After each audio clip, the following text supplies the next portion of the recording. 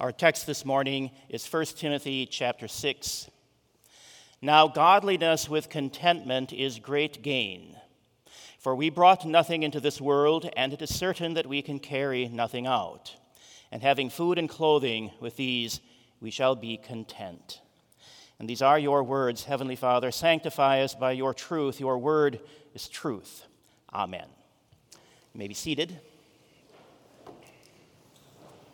And dear fellow redeemed in Christ, this past week, as I thought about these words of Paul to Timothy, I wondered about words that could replace the word contentment, and yet not in a synonymous way.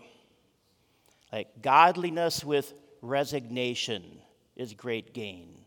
Godliness with apathy. Godliness with worrying. Godliness with complacency. What word might you use to fill in that blank? Are you content? And if so, why? If not, why not? Your contentment may vary according to an activity that you do.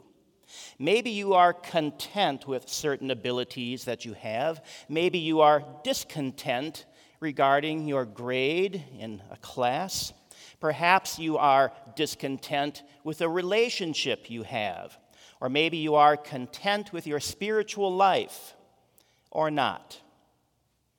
Life as a child of God is the way of godliness. Confidence and trust in the God who creates and sustains our lives, who forgives again and again as we struggle with doubt and despair, with sorrow and trial. With such trust and faith comes contentment, realizing that we are dependent creatures, not autonomous. We are God's children, adopted by Him through water and the Word. Learning about our status as those who are dependent on God, trusting that God will take care of us, is a daily journey. It is a journey marked by many pitfalls. And these pitfalls, including times of doubt caused by the trials in our lives, can lead us into some of those words I mentioned earlier: resignation, apathy, complacency. These words do not characterize faith in Christ, but they come from a heart that has been beaten down or numb with the cares of the world, or simply taking for granted what blessings you have in your life. We are resigned to our situation. We don't care about it, or we think we have achieved enough and that we have accomplished that without God. Our society and the various media that we may use are very good at directing us to contentment that doesn't last, leading to discontent, and then seeking to find that contented feeling again somehow.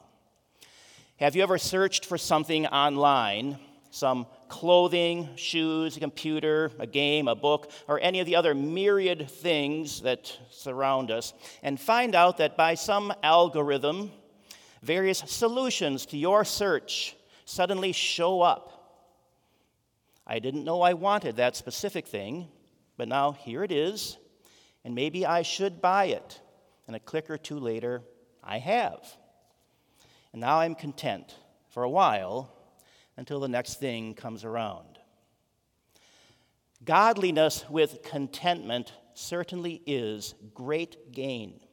But the gain is not measurable by worldly ways of measuring. There will always be a desire for more if we're going to measure in that way. We are doing it wrong if we think that godliness must bring measurable results. Do this and you'll be blessed in some way, worldly wealth that you can count. You might have heard about the prosperity gospel.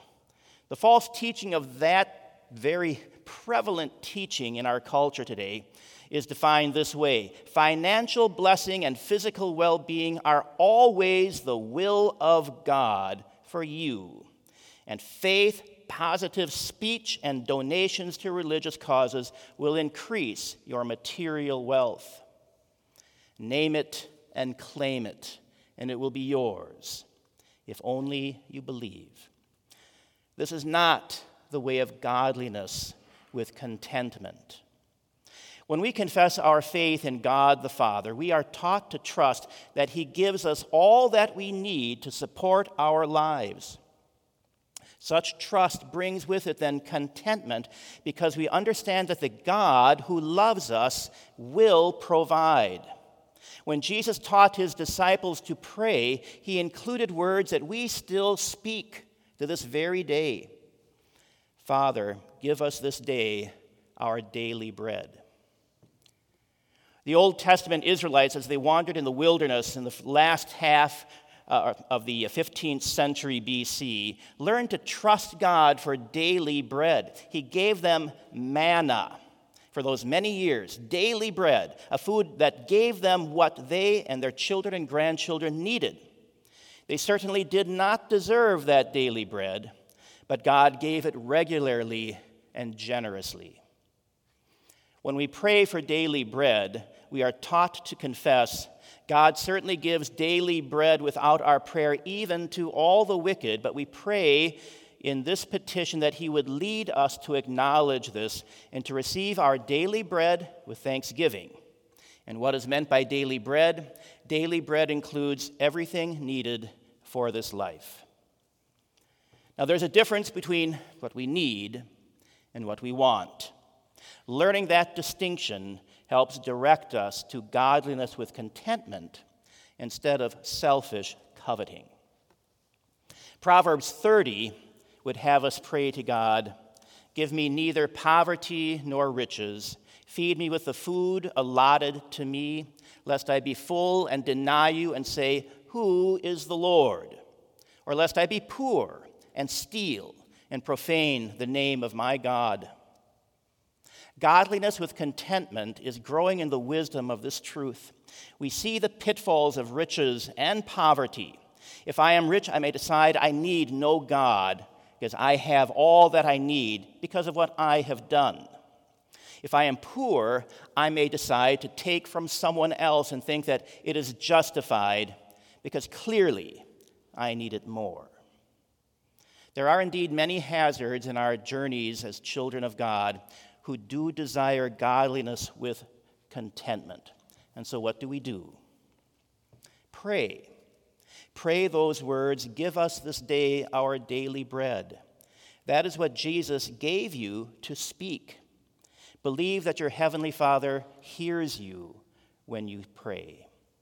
Then meditate. Think of the wisdom of the words we've heard from Proverbs today. Give me neither poverty nor riches. And see how that works in your life to bring you contentment. And then know that the trials and hazards of life are met with the life, death, and resurrection of Jesus Christ, God's Son, the one who considers you worth dying for, and who lives again because He wants you with Him in that heavenly home where true and untarnished contentment exists for you forever. God grant you all growth in this godliness, trust in God's mercy for you, and true contentment in the God who cares for you. In Jesus' name, amen. And glory be to the Father, and to the Son, and to the Holy Spirit, one God, now and forever. Amen. You may rise, and let us pray.